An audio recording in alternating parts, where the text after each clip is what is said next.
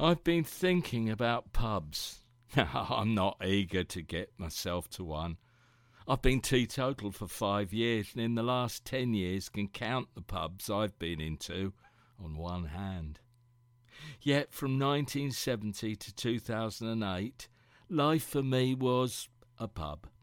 The social symbol of all things British. Yuck.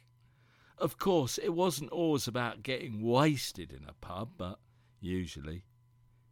If the pub is so iconic within our culture, then surely one's life would be a timeline dotted with pubs remembered, good times in pubs remembered. The pubs I first went into were in the village of Clare, Suffolk, where I was brought up.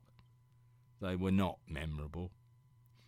I do remember being kicked out of one pub for putting Yoko Ono's "Don't Worry" on the jukebox.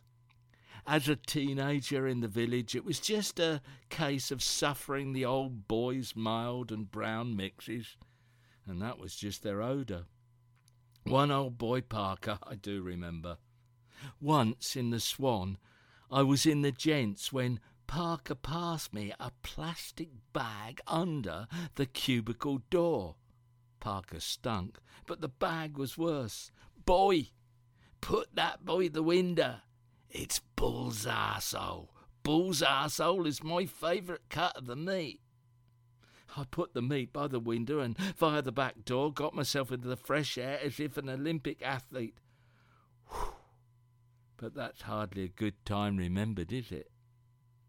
Pubs in the Suffolk towns of Sudbury and Bury St Edmunds were pretty dire in the 1970s. I had bought myself some new Wrangler jeans for a first date. Buying the jeans was a big event, so I remember that. I took my date to what I thought to be a really swish pub in the centre of Bury St Edmunds, one that had a really nice saloon bar. I got the drinks, and we were sitting there, smiling, when the landlord rushed in. "No jeans in this bar. Drink your drink and get out."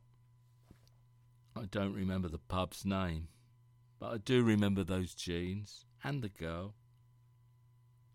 I've seen lots of aggression and some bloody horrible fights in pubs, horrible beer-fueled fights. I don't think I've ever met someone new in a pub, like something happening afresh. Yet it's always the thought that something exciting will happen in the pub, and rarely it happens. I've been in the world's smallest pub, the Nutshell, and I've been in Britain's biggest and best pub, the Royal Philharmonic in Liverpool. What an amazing pub that is. When I was there in 1971, on Sunday evenings there was a queue of working men lined up in their caps at 7 p.m. opening time.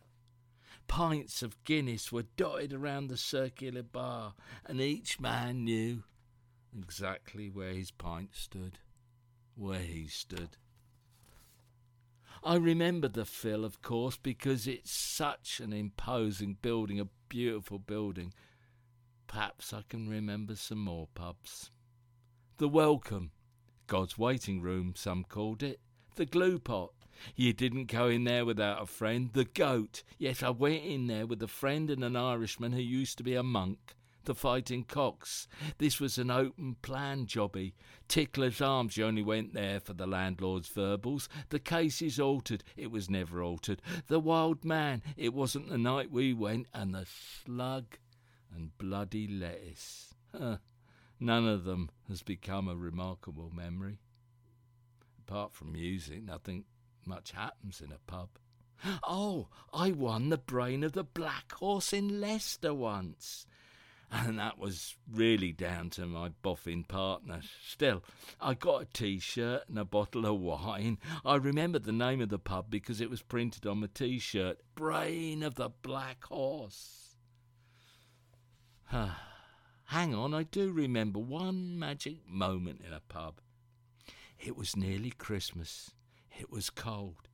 It was freezing. It was frosty. A friend and I were having a warming drink in God's Waiting Room when an old boy and his dear old wife entered. They wore colour-coordinated jumpers and scarves and antlers, and they wore these chintzy neon-pulsing necklaces. Everyone laughed in good humour because their neon bulbs were pulsing round and round their necks in unison, in perfect synchronicity.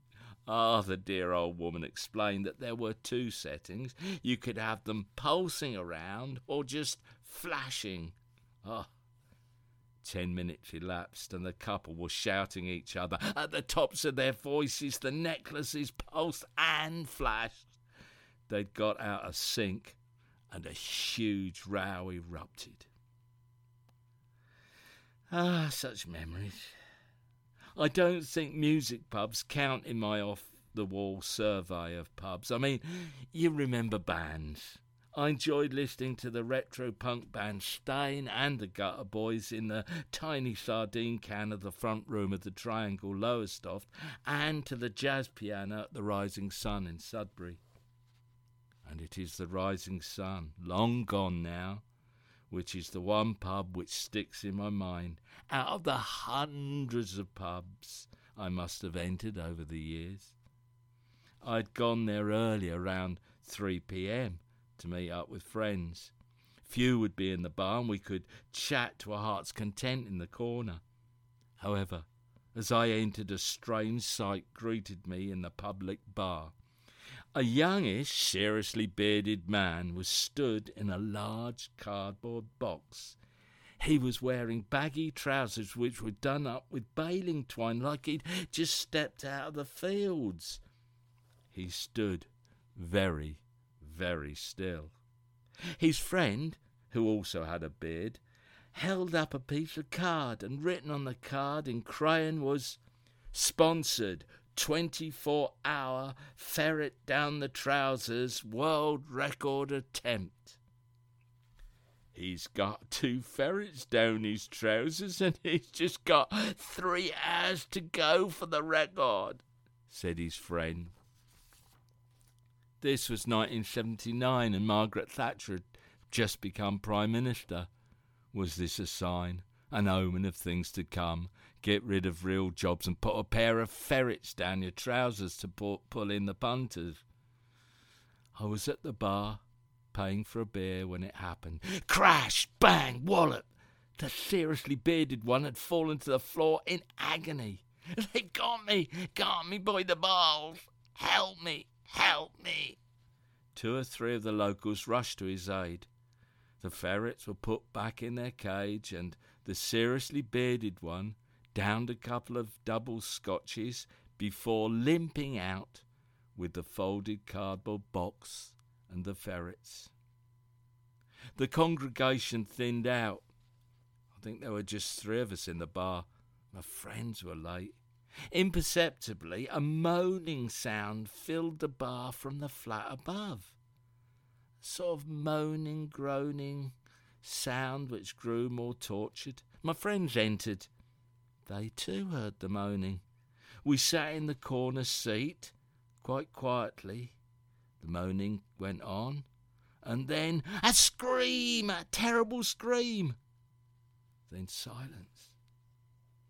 I was about to tell my friends of the bollock-biting ferrets when an old priest or a vicar or such, all done out in dark, dark robes, walked from behind the bar holding a crucifix and his rosary beads, the landlord trailing after him. "Yes, it's gone, entirely gone. The exorcism has been a success," said the priest. "My daughter, will she be okay?" questioned the landlord. "The hysteria is out of her." And with that, the holy man was gone. Now there's a pub to remember.